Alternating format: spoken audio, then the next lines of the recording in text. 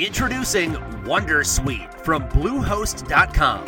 Website creation is hard, but now with Bluehost, you can answer a few simple questions about your business and get a unique WordPress website or store right away. From there, you can customize your design, colors, and content. And Bluehost automatically helps you get found in search engines like Google and Bing. From step-by-step guidance to suggested plugins, Bluehost makes WordPress wonderful for everyone. Go to bluehost.com/wondersuite. This episode of Mission Log is brought to you by Eagle Moss and the official Star Trek Starships XL editions, a special series of large format ships officially authorized by CBS Studios. Subscribe today and receive the USS Enterprise D for 20% off the regular price and with free shipping. For details and to order, visit st-starshipsxl.com. Mission Log, a Roddenberry Star Trek podcast. Episode 262, Emergence.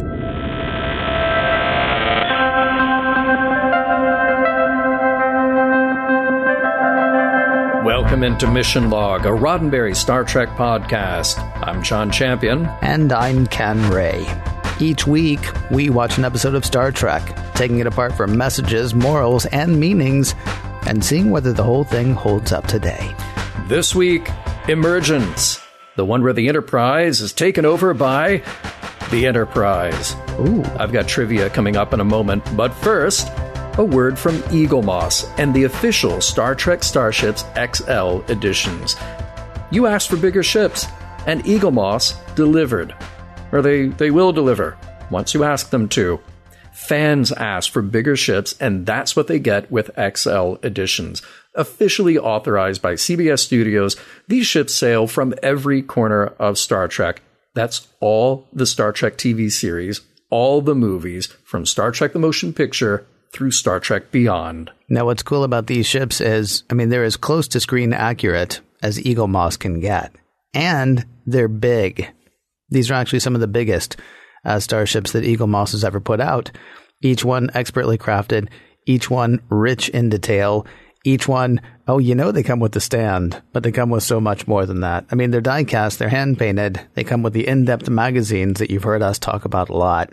I love those things because I learn, I'm kind of interested in how they make the ships, but it's learning about the in-universe stuff that isn't necessarily on the screen, or maybe it's just like a brief mention. I'm a huge fan.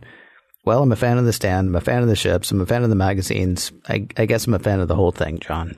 Don't forget to mention the stand. It does come with the stand, doesn't it? Yep. Yeah, those aren't bad. Beautiful stand. All right, so we have two ways, not one, but two ways you can get these amazing XL edition ships. Here's what we'll do, Ken. I'll explain one way to get it, and then you'll chime in with another way to get it. Okay. You can subscribe risk-free. Start out with the 8.5-inch XL edition USS Enterprise NCC 1701D for 20% off the retail price, plus free shipping. You'll also receive 3 exclusive free gifts worth $100 as part of your subscription, and you may cancel at any time. Additional ships will arrive every other month for the same 20% off and with the same free shipping. So what you're telling me is that's one option. Yeah, that's one. Okay. But we're not going to stop there. No. You're going to tell our listeners the other option. That's only 50% of the options available to you. Exactly. Here comes the other 50. Just buy the ones you want. Pick and choose would be the way to do this. You look through all the different XL edition ships that are available. You buy them online. You pay the regular price then. But hey, you're picking and choosing. So you're fine with that, I'm assuming. In addition to the Enterprise D, other XL editions now available include the original USS Enterprise NCC 1701, the Enterprise E from the Next Generation movies. I've been thinking I might watch those pretty soon, John. I think I'll join you. I might watch the next. You want to watch the Next Gen movies with me pretty soon? Yeah, let's do that. All right, cool. That would be fun. Yeah, and then so if people pick and choose the Enterprise E, they can just hold up theirs to the screen and see how screen accurate it is. And then, of course, they've just added the 22nd Century's Enterprise, the one with Archer and Porthos. The dog. Thank you for mentioning the dog. Pretty sure there are other characters, and I look forward to meeting them someday. So the choice is yours. All you have to do is visit st-starshipsxl.com and make it so. That's st-starshipsxl.com. And a big thanks to Eagle Moss for sponsoring this week's show.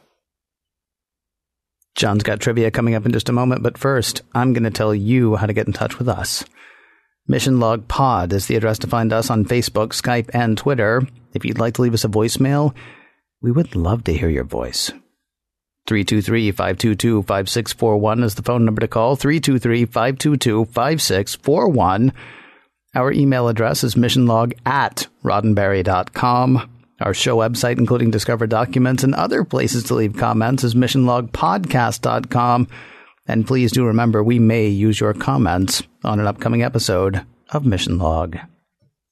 And with that, we turn things over to the Trivia Master. Ladies and gentlemen, I give you once again, John Champion. Today's episode, Emergence, has a story credited to Brannon Braga. It was Brannon's idea, but he and Ronald D. Moore were busy working on what would be the season finale, and the series finale at that. So Jerry Taylor recruited Joe Menosky to write the screenplay. So look, let's face it, if we're going to go into a weird but thoughtful direction, this is probably the right team to assign. Joe Menosky writing a Brannon Braga story. And the whole idea, the whole background was to do the ultimate holodeck show and just make it weird. So they did. And that original idea was pretty over the top. So actually, Naren Shankar was given the script to give it a final polish, to rein it in and make something more shootable out of it. And just have set after set after set, character after character after character. Wait, was that the idea? Yeah. It was a bit over the top, a bit too much to actually produce. So Naren Shankar said, okay, let's just sort of rein this in to maybe one set and a handful of characters so we'd actually shoot this on budget. Yeah. So that was his contribution. Directed by Cliff Bull. Now, this is the final episode of Next Gen for him. He started way back in season 1 with Lonely Among Us, and most recently we talked about his episode Eye of the Beholder. He racked up 25 credits as a Next Gen director, more than anyone else. Let's talk about some set pieces here. Hey, no need to build a train. The production was actually able to use the set created for the 1992 film Bram Stoker's Dracula.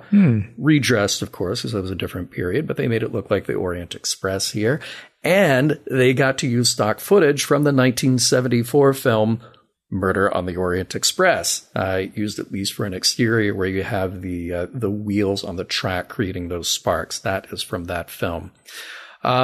Speaking of effects and film footage, we have a use of CG here, relatively rare on Next Gen, but Amblin Entertainment created that CG model of the life form that we see toward the end of the episode. Hey, there's a mention of Gertrude Stein and Sigmund Freud on the Orient Express. I really wish I could verify this. I looked everywhere that I could think to look for this, and I couldn't verify it. I hope that that's true. So if anybody has any additional information, I would love to hear it. Now, we do have a mention here in the beginning and at the end, quite explicitly, of Shakespeare's The Tempest. Now, written around 1611 and considered by some experts to be the last play that Shakespeare completed on his own. A few similarities and differences with today's story. For the crew, there is an element of magic at work here in the natural world. But alas, big difference, there is no romance subplot in this version. Now, let's talk about guest stars. The Hitman is played by Vinny Argiro. Now, this is Vinny's only Trek appearance, but he has appeared in so many productions since the early 80s. Many of them on my list of favorites. He has 2 Tim Burton films, Mars Attacks and Ed Wood, in which he played the director of Vampira's TV show. His first credit goes back to 1983 when he played a salesman in Risky Business. The Hayseed is played by Arlie Reed. Not many credits to his name, but some cool ones like The Rocketeer and an episode of MASH. And he was in one earlier episode of Next Gen playing a waiter in Starship Mine. David Huddleston plays the conductor. His career goes back to the early 60s with small roles on TV. He showed up more prominently in movies. He appeared in Blazing Saddles and another Mel Brooks film, the remake of The Producers. He's in the sci-fi conspiracy film Capricorn 1, and he is the titular character in The Big Lebowski. Oh, yeah, he is. He's the Big Lebowski. He is the, not a. Yeah. He's the Big Lebowski. Well, he's the Big Lebowski, right? Yeah, not the little one. Because Jeffrey Lebowski is the dude. Mm-hmm, right. He's not the Big Lebowski. He's just the dude. He's the dude. His dudeness. Exactly. El Duderino, if you're not into the whole brevity thing. Right. This guy's the Big Lebowski. David Huddleston is the Big Lebowski. And sadly, we lost Huddleston in 2016 at the age of 85. This is his only Trek appearance. The late engineer is played by Thomas Kopachi. Now, remember this name if you haven't already. We saw him once before in The Next Phase in Season 5. And Thomas has the distinction of being in a small club of actors who appeared in 4 of the Trek spinoff series. And who knows, maybe there's time to add him to a 5th. And he plays 7 different characters. Now, we'll catch up with him again in the movie Generations and then in subsequent Trek TV appearances. He had a recurring role on The West Wing as Assistant Secretary of State, and you may have recently seen him as the cowboy on Last Week Tonight with John Oliver and all those fake commercials they feature. Finally, the only character in every episode of The Next Generation gets a storyline.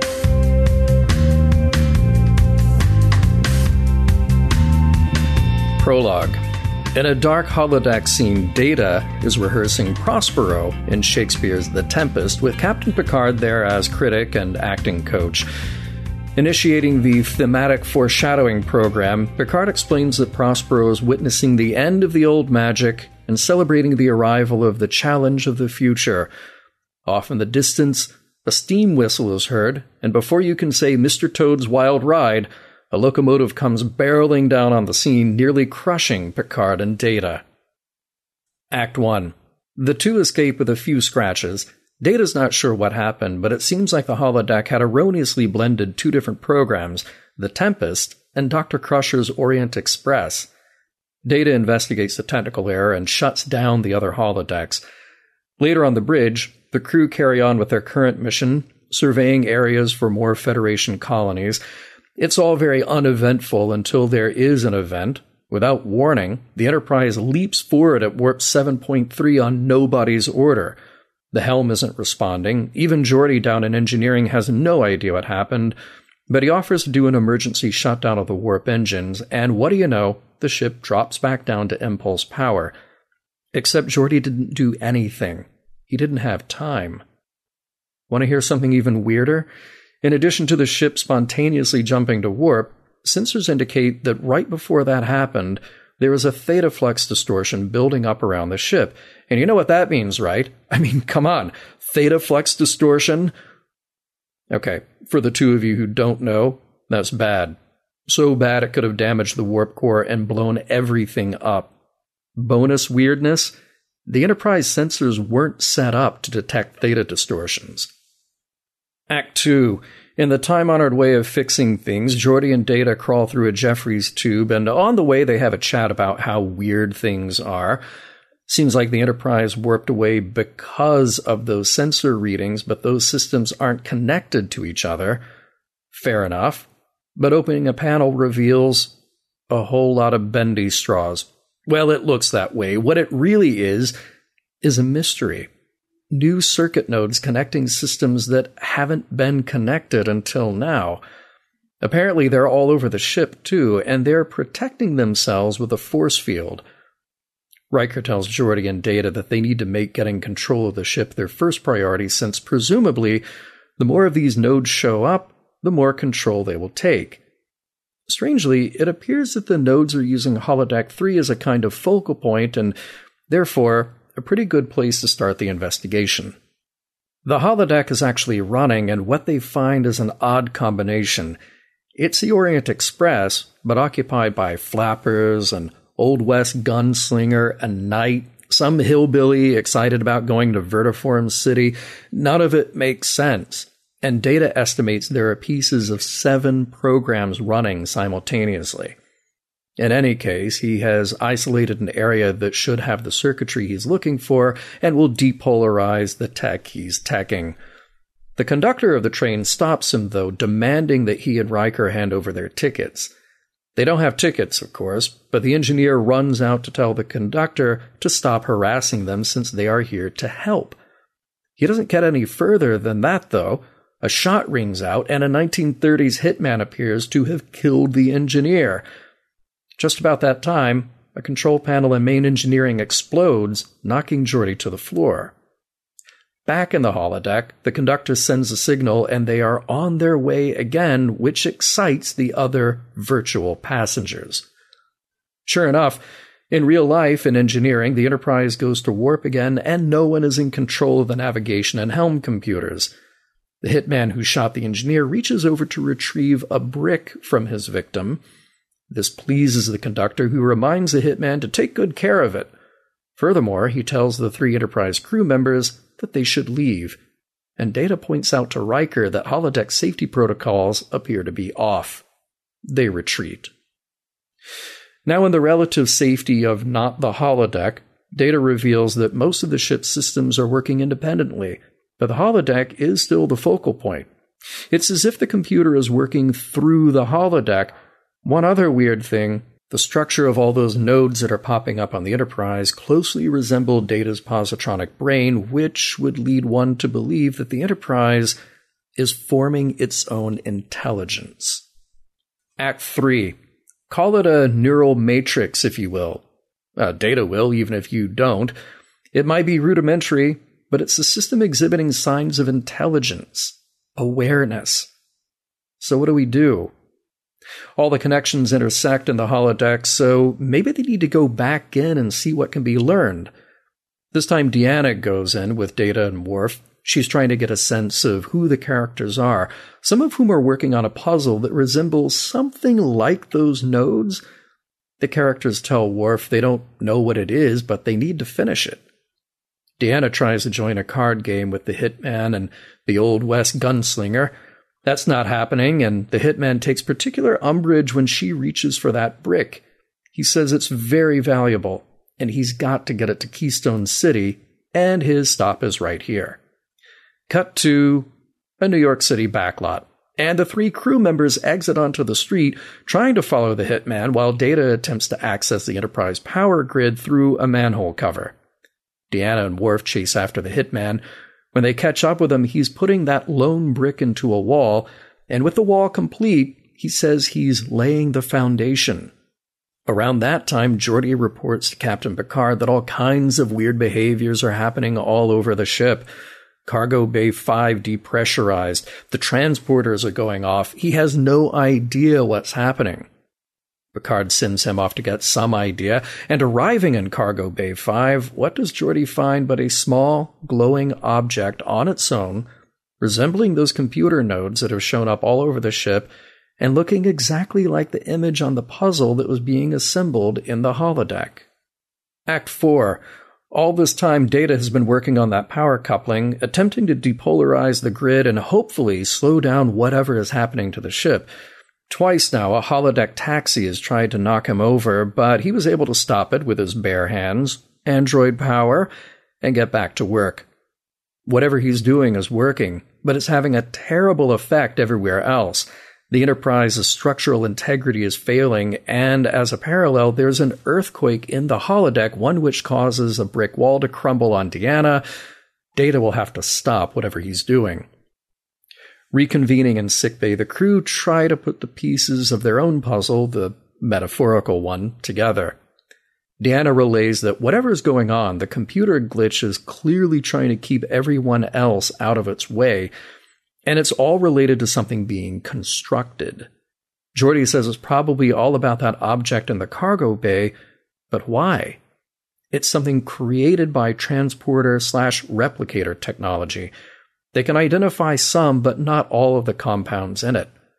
Deanna proposes a little more, that the characters in the holodeck are all metaphors for the processes of the ship's computer, the engineer for navigation, the gunslinger for weapons, but they're all acting on impulse. It may be impossible to reason with them to get back control of the ship. Why not then choose a different tactic? Work with them. We'll call it cooperation. Or surely. So back into the holodeck we go. Deanna, Data, and Worf present tickets to the train conductor to go to Vertiform City, and now everyone seems much more welcoming. Deanna asks the hillbilly about Vertiform City, but all he knows is that the food is good, which, by all estimation, is a good enough reason to be in a hurry to get somewhere. Worf helps out with shoveling coal in the locomotive, and sure enough, on the bridge, they find that warp engines are working perfectly well and the Enterprise is en route to a white dwarf star. Arriving there, a tractor beam emanates from the ship, collecting the Vertion particles. Hey, wait a minute. Vertion? Vertiform City? Maybe we're onto something. Those Vertion particles are routed through the transporters right to the object sitting in the cargo bay, and it sure seems like things are going well for a moment. The object is showing signs that it's generating its own power, but the flow of Vertion particles suddenly stops. It's all out, and the power from the object diminishes. In the holodeck locomotive, the conductor looks worried. This isn't Vertiform City after all. They'll have to change course, and he throws the brake, shaking everyone on board to the floor. Act 5. Everyone on the train is okay, and of course that incident was parallel to the Enterprise losing all control. In the cargo bay, Geordi reveals what he thinks is going on. When the object was being hit with Vertions, it was forming an energy matrix of its own, a pattern that was almost organic in nature. Yeah, the Enterprise is essentially creating a bouncing baby something. Picard's concern now is whether or not the thing can and will survive. Probably, if they can get some more Vertion particles. Sure enough, the ship takes off at high warp on its way to another white dwarf star, but that creates a new problem. The energy consumption is so high and the trip is so long, it'll burn out everything else, including life support. This makes it imperative that the crew wrestle away control of the ship again and just maybe find another source of Vertion to feed Junior. Geordi has an idea. Get close enough to a nebula where they can detonate a modified photon torpedo and create Vertion particles. Will it work? Who knows? But it's worth a shot. The only way to get control of the ship, though, is through the holodeck, and the characters on the train are still suspicious. Deanna convinces him to let at least one of them try to help.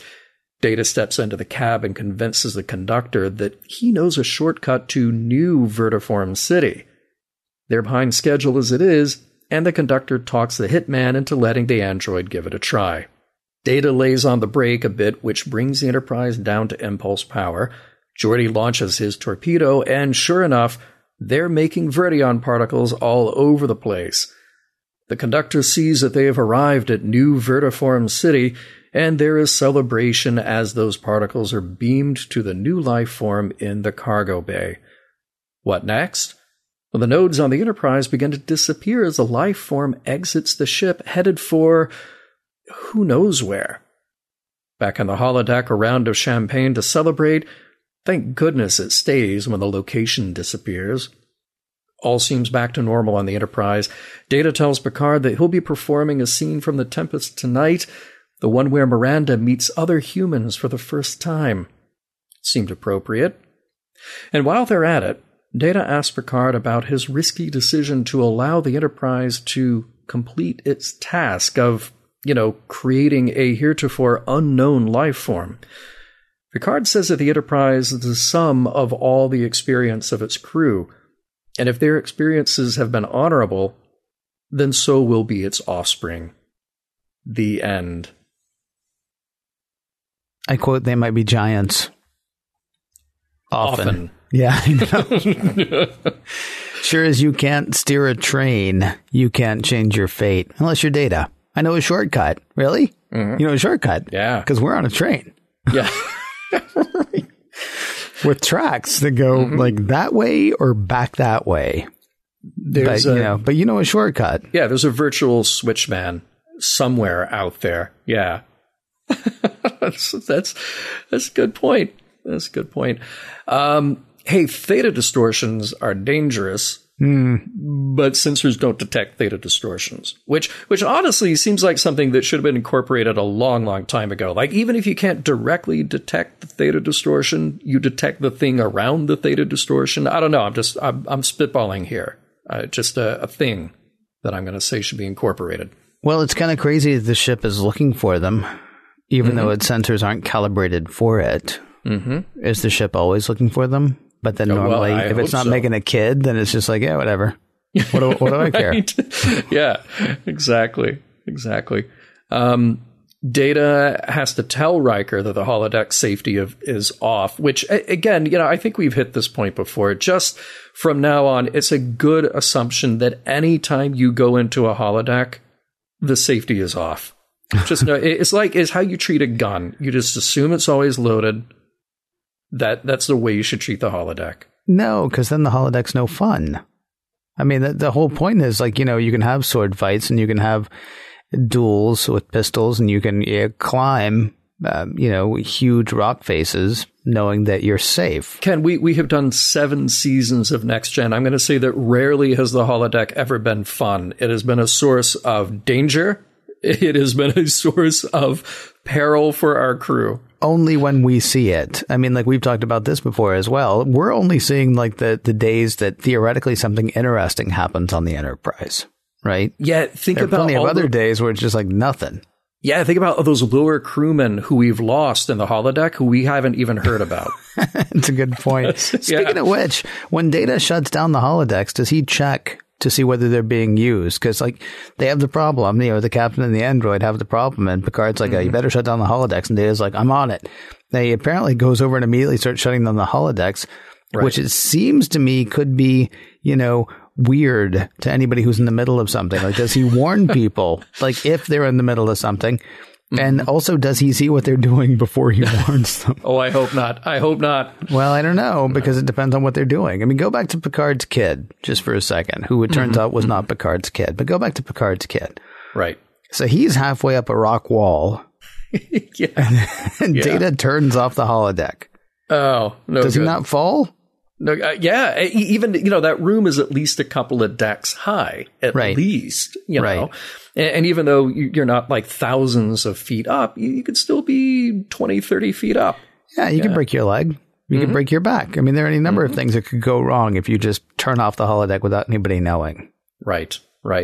And we could make a long list of those things. Hey, one of our listeners pointed out at the end of Act 3, Geordi calls Picard from the cargo bay and has literally nothing to report in the dialogue. Picard here, what's going on? I wish I could tell you. The next line of dialogue should be, then why did you call? Yep, I had the same thing. LaForge to Bridge, what's going on? I wish I could tell you. Thanks for calling? What? Right. I assumed you were going to get there. Does Geordi do that like every time? Like, Geordi, you need to be back in engineering. And like 30 seconds later, it's like, hey, it's Geordi. I'm back in engineering. Okay. Yeah. Cool. Anything to report? Every time you go someplace, I'm back. Okay. Yeah, fantastic. What Geordi is really good at reporting is how much warp power has dropped. And I'm here to tell you it dropped 47%. Ding, ding, ding, ding, ding. Of course it did. Yes. It did. We're not harshing on Geordi. In fact, I'm going to not harsh on Geordi right now. I'm going to harsh on his friend, Data. Geordi, does the configuration of the connector nodes look familiar to you? It seems to me that this is like Geordi as John Watson. It's Data as Sherlock Holmes. It's also Data as condescending jerk. Because I think what you do is you say, this replicates my nodes. But no, this is a teaching moment or a teachable moment for Geordi. So it really felt condescending to me. It felt like just a terrible, terrible thing for him to do. Like, Geordi, does this look familiar? And like, what if Geordi had been like, looks kind of like a dandelion? Right. You know, and then Data's going to be like, sorry, the answer I was looking for was something smart. Something smart. Another thing that one of our listeners wrote in, actually a couple of people, I want to say, asked us to notice the choice that Michael Dorn made, or the director directed Michael Dorn to make, about not knowing how to use a shovel. In the cab there, he's in front of the boiler and the conductor hands him the shovel. I actually didn't see it that way. I just saw kind of, you know, Dorn plays all these funny kind of subtext bits a lot. Like he's just sort of barely tolerating what's going on. Right. And I saw that as a moment of Worf barely tolerating what's going on. That was actually exactly what I saw as well, especially when the conductor says, well, we could sure use some help up front. And Deanna's like, Worf, go with him. Yeah, right. Yeah, that was what I got out of it. I actually had a question around that as well, not about whether or not Worf knew how to shovel, but how does Worf shoveling fake coal into a fake boiler help the actual Enterprise go? Oh, yeah, because if the Enterprise wanted to go, it could just go. You'd think so. Yeah, unless, I mean, and this gets a little bit into the philosophical stuff, which I'm assuming we'll do in the next segment. But I mean, unless the Enterprise needed to know that nothing was going to try to stop it. I don't know. I mean, there almost seemed to be like a Tinkerbell principle at work here. Mm-hmm. Just like, you know, well, if you believe, you can go. What is it? What is the phrase? Oh, as you believe, so shall you do. So shall you do. Yes. As you believe, so shall you do. So shall you do. So shall you do. So shall you do. I can't remember how many times we've said it now. Like 9. Many. Many more times than the Gorgon did, but whatever. Yeah. Mm-hmm. So there was a weird thing, and I think you actually mentioned it at the end of the recap. Mm-hmm. The only source of reference it has is ours. I guess this was actually Deanna had said that earlier, talking about the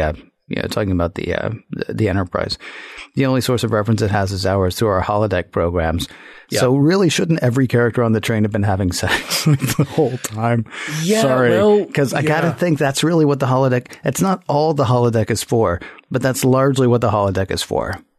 Yeah, the holodeck represents, say, the breadth of human and alien entertainment and escapism. Yes. And really, it could take on many, many forms. Yeah, doing it yes, is going to be one of the primary forms, I think. We have to assume. Yeah. We have to assume. It just struck me as odd. It's like, oh, yeah.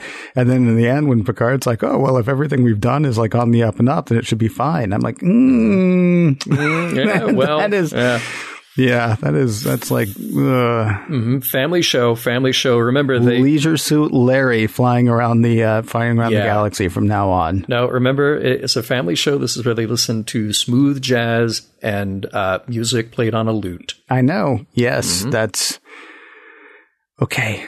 Again, we'll get into stuff about the nature of this being, this new life form. And I was left with this one question. What if this thing goes around the galaxy sucking down Verdion particles from any star it can find? Mm-hmm. How long before someone has to kill it?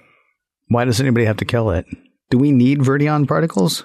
Well, I just picture this thing going around to white dwarf stars, maybe other stars that produce Verdion particles. And if you take away enough from a star, do you make that star no longer function as the star it was? And let's say that star is providing radiation and warmth and light for, say, an inhabited planet.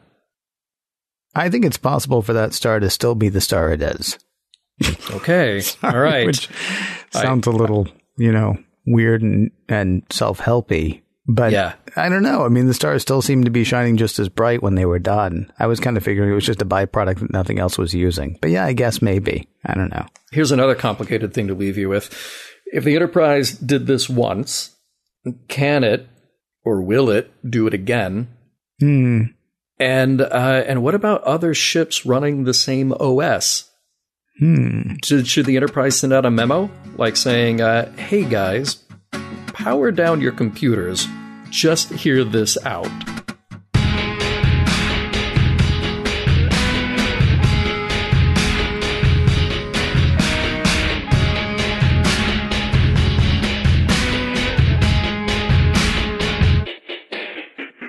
I did not appreciate how cavalier the crew was about, maybe, not killing the computer. would they be so cool about? Maybe not killing Picard? Or maybe not killing Data? Or maybe not killing Barclay even? Okay. They would be that cavalier about Barclay.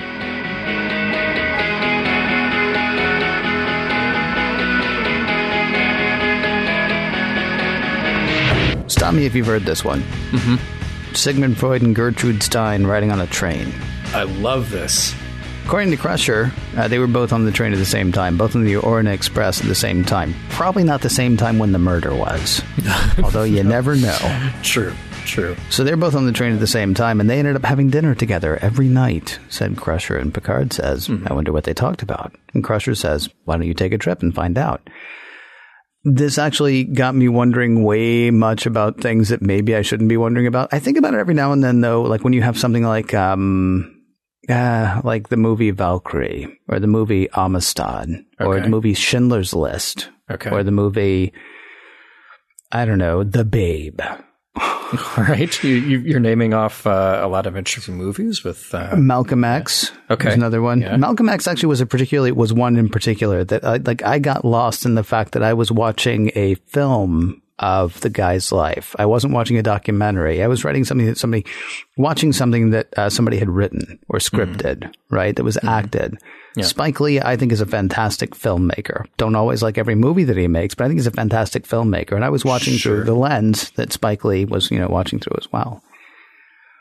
Going on the holodeck to hang out with a representation of Gertrude Stein and a representation of Sigmund Freud does not tell you what they actually talked about. Yeah. I think you're asking about point of view, correct? Well, no, I think I'm actually warning against assuming that something that seems real is real. She didn't say, oh, well, you could pretend to find out. She was like, oh, you want to know what they talked about? Go to the holodeck and play the game. Yeah. Because that's going to tell you what these actual people actually talked about. And no, it's not. And it struck me as an interesting thing for her to sort of assert. And it kind of made me, like, you worry about whether or not people know how to party, or you worry about many things about the 24th century. I worry about what their ideas of truth are at that point. It goes back to, you and I have talked before about, are there still mountain climbers in the 24th century, or are they all fine just going to the holodeck and pretending to climb a mountain? Mm-hmm. This is even scarier to me, though, because it's just like, oh, well, here's what the computer said that they said, so probably it's what they said. And you know now as much as you need to know about what they actually did. It's a bit like watching television and thinking that you know things. Yeah, I thought about this too, and that's kind of one of the reasons that I planted that seed early on to ask if Gertrude Stein and Sigmund Freud actually did meet each other and chat, and is this documented? Because I would love to know. And I kept thinking about how that would play out on a holodeck, and the reason I asked about point of view is if you are in the holodeck, clearly you can interact with those characters. Mm-hmm. If I were to walk into a holodeck and encounter Gertrude Stein and Sigmund Freud, I would be entirely intimidated and not want to participate in that conversation, but I'd love to watch it. I would love to actually see that play out, because those are both fascinating characters, fascinating historical figures. Now, getting back to this question about truth, I think that's a really good point. Now, let's suppose that, the Enterprise computer in the best possible way is this collection of all of human knowledge and all of human history. Mm-hmm. So you have everything that has ever been recorded and written about or by Gertrude Stein. She, of course, was a writer. So, you have a lot of her own words to deal with. And the computer at some point could come up with a pretty accurate representation of what she would look like and sound like, and the words that she would use, and maybe reform them in some way that you could have a virtual conversation with her. Or same thing with Freud. You kind of jump around from topic to topic or whatever, but that computer approximation would be accurate to an extent. And you as a participant might get that the same way that you go to a movie and say, okay, well, this is a historical drama. there are truths that I will get out of this, even if it isn't the truth of actually having been there and having gone through that. I'll give you another example. I really like the books written by Eric Larson. He wrote Devil in the White City, and I'm currently reading Dead Wake, which is about the last voyage of the Lusitania before she was torpedoed.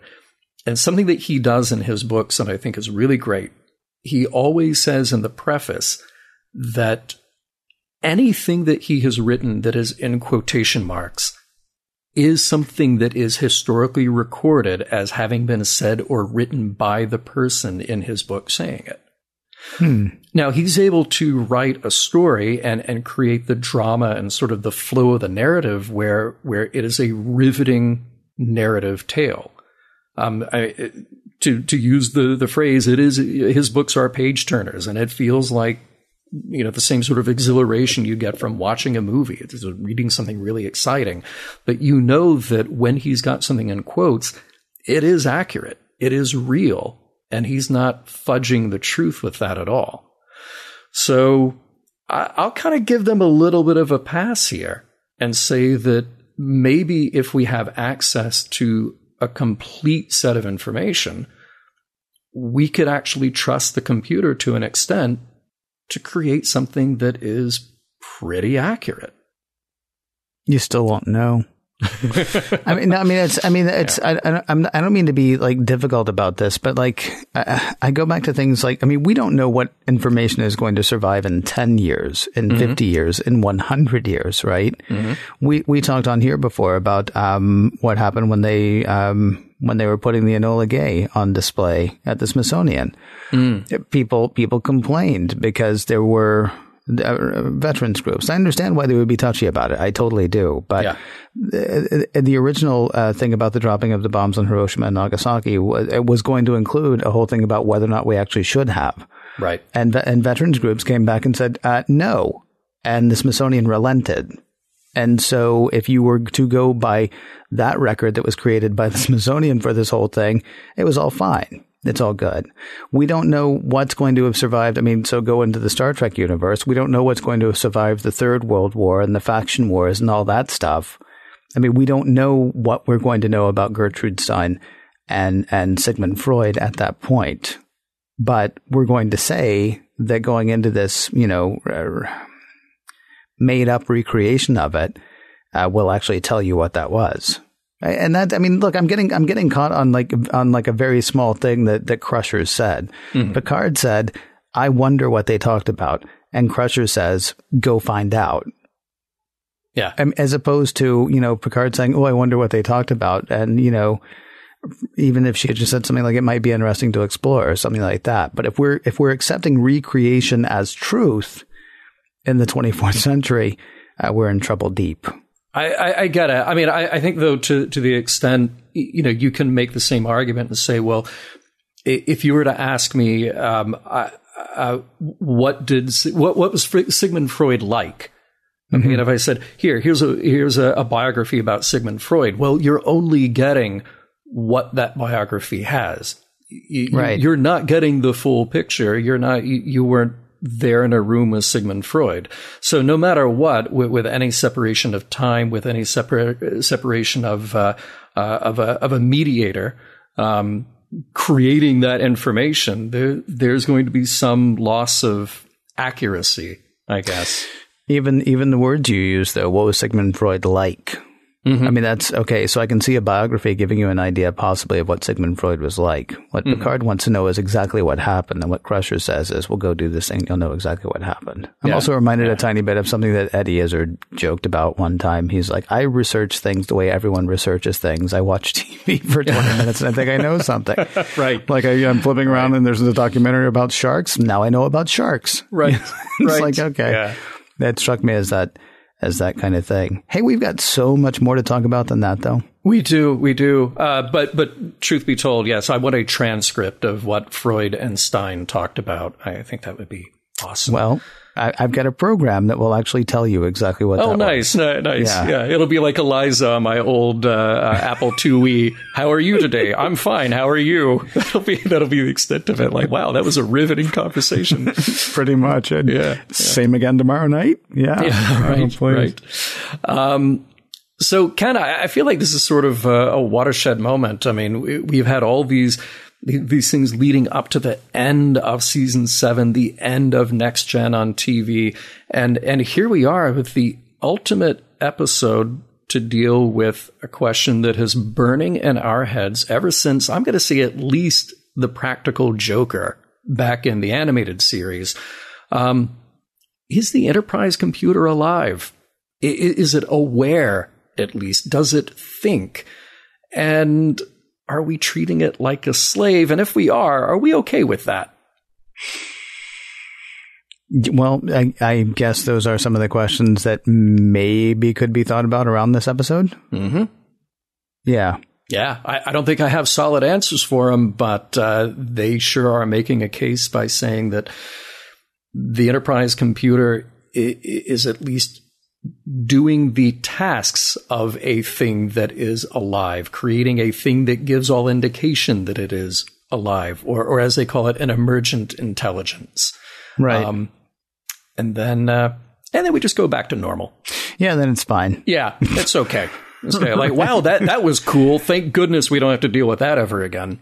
Ultimately, the purpose of the emergent enterprise intelligence there is to make a baby. Mm-hmm. I was actually kind of annoyed when Crusher said that whole thing. Like, well, there are some, and this is true. There are some, life forms whose sole purpose is to reproduce, and then they die. Mm-hmm. And I'm just kind of annoyed that's what the Enterprise did. That was it. Like, it's going to be alive long enough to make it, not even reproduce though, just produce something. Yeah. And then, call it a day. What I actually did find interesting is there was a portion of the Enterprise that seemed to be showing loyalty to the crew. Right. And it was the engineer. When he argues that they're only trying to help, and he warns Riker that they're all trying to hijack the train. So a portion of the Enterprise felt loyalty, to the people who made it, to the people who ride around with it, recognized, what those crew members were. I found that part really fascinating. Yeah. Yeah, no, I did too. It was, so the Enterprise computer basically having these, well, for lack of a better word, these conflicting emotions about the people on board. Well, they're good to me, but they'll get in my way. Right. I want them to help, but I also want them to stay away so I can complete my task. I mean, it's a fascinating read on what the computer is thinking, again, for lack of a better word, about the crew who occupy it. Yeah, it was just interesting to see that particular bit of conflict, although very short and very short-lived, right? Yeah. I mean, it comes out and says, "Oh, I don't feel good about this," and so then the rest of the Enterprise just kills that part of the Enterprise. Literally kills it. Doesn't even shut it up. Doesn't tie it up. Like, I don't know why the gunslinger was tied up during that card game, but doesn't tie it up, doesn't incapacitate it, kills the part of it that feels bad about that, because now it has, dare we say, a prime directive of its own. Oh. And we're not going to get in the way of that. Yeah. Yeah. I brought up, they have this interesting conversation, in which, I believe it's Data who said consciousness is an emergent property, meaning that consciousness is more than the sum of its parts. And I actually, I kind of vacillate. Do I actually believe that or not? But I guess you can't describe consciousness by just describing the arrangement of neurons in a brain. That only tells you so much. That it's just like, yeah, you have neurons here and they fire, and the chemical that crosses the synapse does this, and there you go. That's how the brain works. But that doesn't actually describe consciousness. Right. Consciousness rather is the function. It is the end result of what those firing neurons in your brain are doing. I thought it was, well, kind of like all of this, it was the beginning of this really interesting conversation that seemed way beyond what a 48-minute TV show could do. Not even a 44 minutes, way beyond what that could do. Almost like I want this to be a book that I will not read because we're not covering that on Mission Log. But the idea is solid. Well, you see, the problem is I feel like we're almost jumping to the next part now if I say what I wish had happened instead. Well, hold on to that thought then, because all right, then. Because I would love to come back to that. I did make another parallel, though, that I thought something that jumped into my head is the emergent intelligence is, it was said in the show, like an infant trying to figure itself out as it goes. And I thought, hey, not unlike a line from a certain Star Trek movie I really like, V'ger is a child. A child? Yeah. Yeah, you're not wrong. Although I really think, honestly, it goes, well, yeah. I mean, look, the Enterprise computer is smarter than V'ger. Right? The 1701D is smarter than V'ger. And that's because V'ger was working with very little. V'ger was working with 1970s technology, and it went out there and it collected a bunch of stuff, but it doesn't know how to put it all together. Yeah, V'ger is locked into one program. The Enterprise computer, not unlike a really great rice maker, uses fuzzy logic. Okay, I don't know what that means. But all right. It just means that it can work in the gray areas. It's not just on or off. It can figure things out. Right. Well, I mean, the fact that, look at it, it's even tracking things that it's not built to track. Mm-hmm. The theta particles, or whatever it was, that nearly destroyed the ship.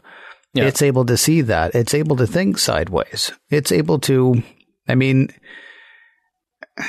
there's a certain amount of hubris, honestly, in Picard and Troy and anybody else saying, oh, it's learning from our holodeck, whatever. 98% of what happens in the holodeck is the computer. Yeah. Yeah. Right? You just say, I want to do something fun. No, I want to be in a Dixon Hill novel. The computer's like, I can write a Dixon Hill novel? How long do I have? What, immediately? All right, fine. And so it does that, right? I mean, it's so much smarter than V'ger is. And yeah, so I kind of get what they're saying, but yeah. Please say your last thing, because I'm gonna start doing the end segment. I know you're ready to wrap it up. I know. I'm not. It's not that I'm ready to wrap it up. It's just, I mean, there's a tremendous amount of stuff here that would be worth talking about. Yeah. And I kind of wish that we've dealt with the computer enough that we should have been able to have a better conversation with it than we did. When part of the computer is trying to put a goblet through a piece of armor, right? Mm-hmm. And that computer can write you the whole medieval scene. And so it knows that that's never going to work. I kind of wish, but again, I'm going to the next part. Sorry. I don't and this might kick off another I wish, but this is something that I thought they almost approached in the show, but had this gone on maybe another 10, 15 minutes or so, I was curious to see how far the Enterprise crew would go to protect this new life form. And I put new life form in quotes because it's part of the mission of the Enterprise to seek out and explore. And it seemed to me, it took that point where they kept saying, we have to get control back of the ship, but at what point do they put the mission? Well, we're about to see something remarkable here. This ship is creating a life form. This is what we're all about. At what point does that even overtake their sense of urgency to wrestle control back? Obviously, the captain's priority is the safety of his crew and the safety of his ship. But I liked where we were headed at the end. In particular, in that conversation between Picard and Data, to say that, that this could have been and was potentially really dangerous. We have no idea what we've unleashed. But this is part of the mission. They just accomplished something that is in their mission, and it was there right under their noses the whole time. See, what I'm curious about is when you say it'd be interesting to see how far the Enterprise crew would go to protect this new life form. Mm-hmm. Were you talking about the thing the Enterprise was creating, or were you talking about the Enterprise? Because it's a new life form as well at this point, although not necessarily a new life form, because we've had exocomps in the past. We've decided that they're alive. We have Data walking around inside the Enterprise, and we've decided that he's alive. Yeah. And so then when they decide, the Enterprise is coming alive, we have to stop it, but we also have to protect it. I don't know what we do now. It seemed like everybody was saying, although they all seem to know. So I'm curious, which life form are you talking about? Are you talking about the one that it created and sent off, or are you talking about the ship itself? My original note was thinking about the one it created, but we're back at this place now where the Enterprise, we have to accept, is its own life form at this point. There's no other way to look at it other than that. And I would think that everybody walking around that ship from now on after this point is just a little more creeped out than they were before. I would hope that they're not more creeped out. I would hope they're just like petting the walls every now and then, like, oh, thank you. Right. Thank you. Hey, I'm a big fan of how you're not crushing me right now. Way to go.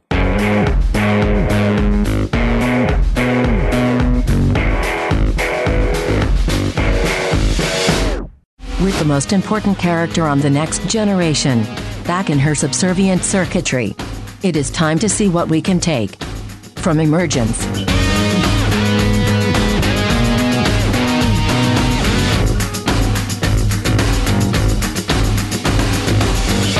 Well, like a butterfly turning into a caterpillar, John.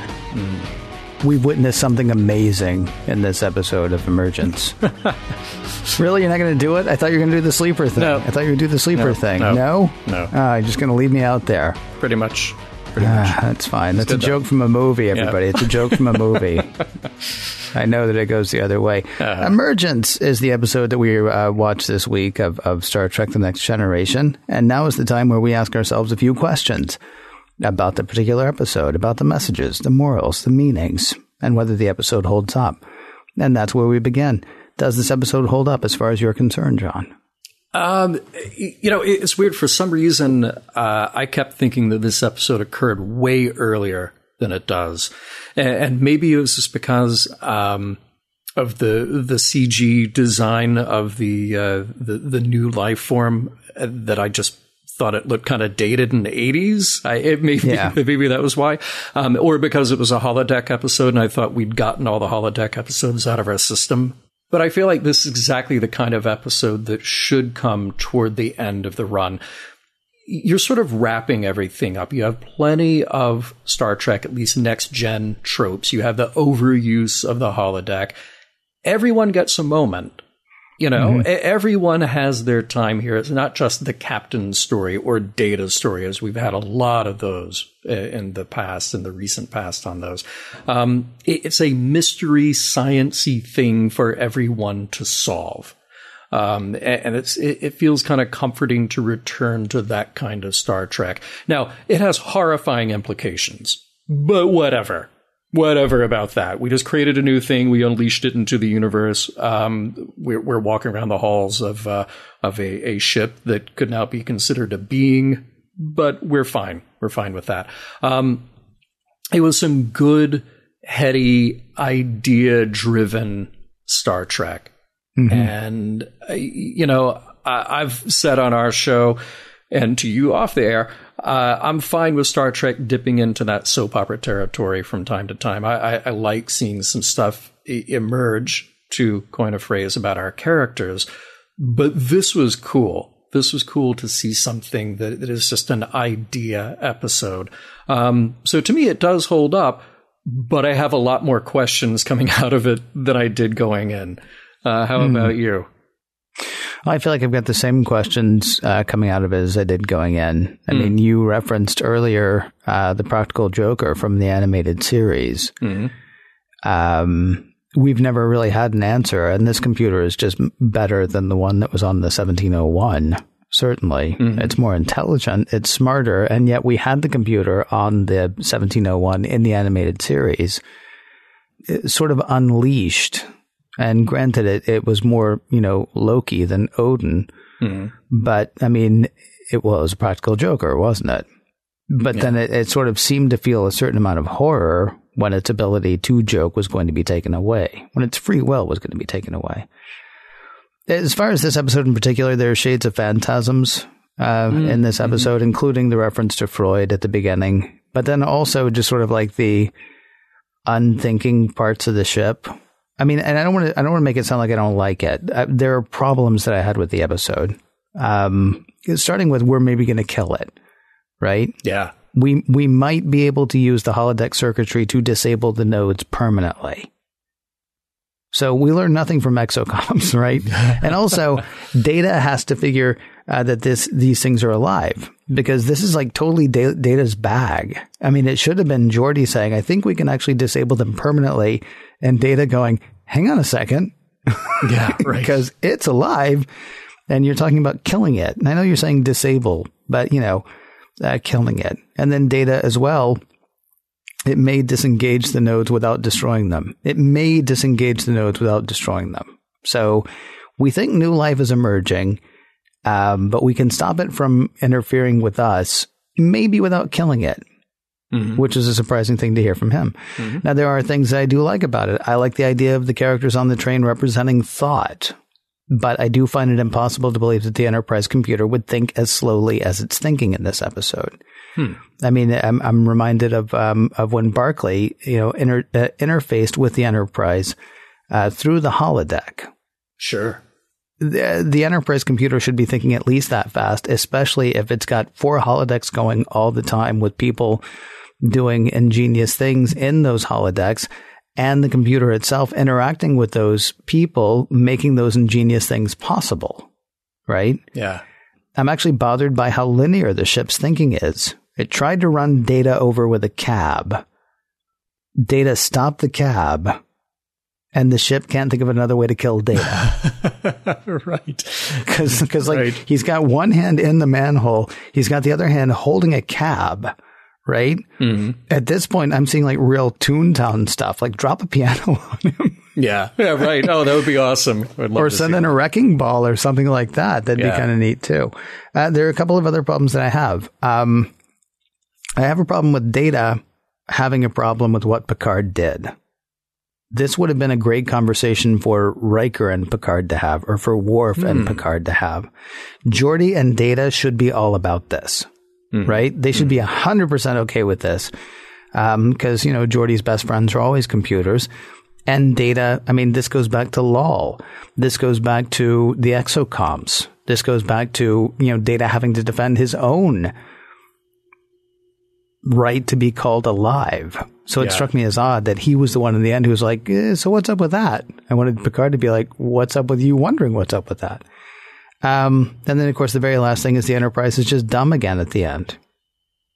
Crusher's whole thing about suggesting that its purpose was just to reproduce and then die. Really? That's what the Enterprise is going to do. That's our swan song moment. Now, what I really wish had happened, I would love to have seen Moriarty again. Oh, I would love to have seen, and how is he there? And have him actually wondering how he's there and how he's here. I mean, go ahead and have the computer own what the computer is. Yeah. And have the computer own what it's doing. But instead of us spending all of this time trying to figure out what the computer is doing, have the computer try to figure out what the computer is doing. Yeah. And I'd be fine with the talkiest conversation episode ever. I kind of wanted like the architect from the second Matrix movie, whichever one that was, Matrix Reloaded, I think. I wanted the computer to sit there and talk with us about this because it's had 7 years with these people now, right? Yeah. It's had plenty of time to honestly sort of consider. And would it not have been freaky for the computer to say, yeah, kind of since season 4? Right? I mean, because you're right at the very end of the whole thing, and I know you joked about it in the last thing, but like, should Picard call the entire fleet and say, run a hard restart? Yeah. On everything. I mean, this certainly could happen again. This could still be happening, actually. It's very hard to believe that the captain of the flagship is going to be like, so the computer kind of took over everything for a while, but it's not doing it now, so we're good. All right. Yeah. Well, I mean, and for all those reasons, that's why I felt like, this would make a great book. It would make it might be the talkiest of talky episodes, but you could really explore this in a book quite a bit more, all the kind of ethical implications of what's going on here. It made me, and I'm not just saying this because we know him, but I highly recommend Robert J. Sawyer's trilogy, the WWW trilogy, and I can't remember what they are. So Watch, Wonder, and I can't remember what they are. But basically, it's about an emergent intelligence. It's about AI sort of waking up and the different steps that it goes through in becoming what it's going to be. Mm-hmm. And, there's no guarantee that it's going to be a good thing. I would have liked some of those kinds of conversations. Also would have liked that kind of speed from this computer because it was a little too, well, like I say, it was like the characters in Phantasms. And yet it sounds like I don't like the episode. I do like the episode a lot. It gives us a lot to think about. I feel like we're at like exocomp level thought here. The exocomps were actually a little bit further along, I believe, than the Enterprise was in this episode. Sure. And so, I mean, having done this a couple of times, I would like to have had a bigger conversation. What about messages, sir? What kind of messages did you pick up? Well, I mean, I think the interesting thing is that, like I said, we're left with questions here at the end. What was the right thing to do? Where are we now with this intelligence that surrounds the crew on a day-to-day basis, with the crew asking it to perform tasks for them? But it is a good conversation that they have at the end. Data saying to Picard, you took a substantial risk, and Picard, the last bit of that saying, if our experiences with the Enterprise have been honorable, can't we trust that some of those experiences will be the same? Well, yeah, look, and here's the thing. I know that, I agree with you. It is questionable what happens in the holodeck. Of course, Picard is talking beyond the holodeck as well. Just everything that the Enterprise computer has seen and witnessed over the entirety of their 7-year journey, and the breadth of human knowledge that has been fed into that computer. But it is sort of I see that last line as kind of a challenge. It speaks back to this aspirational nature of Star Trek to say, well, you get back what you put out there. So if you're entering into whatever your quote unquote mission is with honorable intention, then you will get that back. That is what you will sow. But if you don't, well, it will come right back around to bite you in the behind. So I think it's fair. I think it's fair what he's saying. So correct me if I'm wrong. Are you actually saying one of the messages is, as you believe, so should you do? So should you do, Ken. So should you do. Interesting. Mission Log is produced by Roddenberry Entertainment. Executive producer Rod Roddenberry. You know Roddenberry's into a ton of stuff. They got the products they sell, they got the movies, they got the Foundation trying to save the planet. And then, of course, they also have some podcasts that they do. You can check out this show. You can check out Mission Log Live when Mission Log Live happens. Women at Warp and Priority One, and who knows what else is coming down the pike. Find out at podcast.roddenberry.com. If you'd like to help support this show, gosh, that'd be swell. Patreon.com/missionlog is the place to do that. For even more exciting Star Trek podcasts, check out Trek FM, that is Trek.fm. And for the latest in Star Trek news and discussion, be sure to visit trekmovie.com. Next week, Preemptive Strike.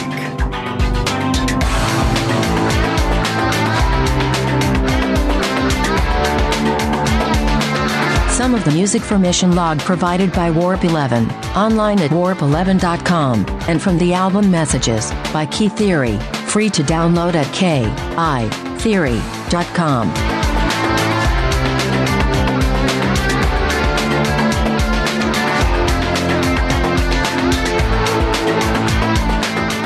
Tiffany. That's him. That's him. I love that. Her name is Tiffany. Nice. And transmission.